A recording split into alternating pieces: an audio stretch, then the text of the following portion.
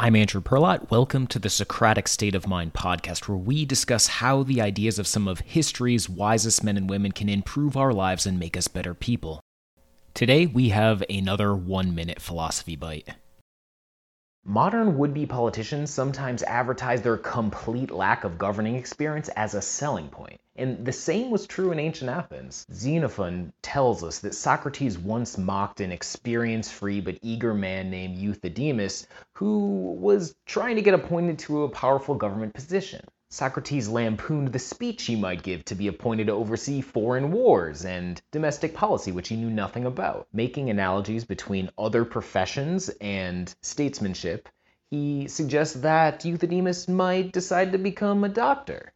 Men of Athens, I have never yet studied medicine nor sought to find a teacher among our physicians, for I have constantly avoided learning anything from physicians, and even the appearance of having studied their art. Nevertheless, I ask you to appoint me to the office of a physician, and I will endeavor to learn by experimenting on you.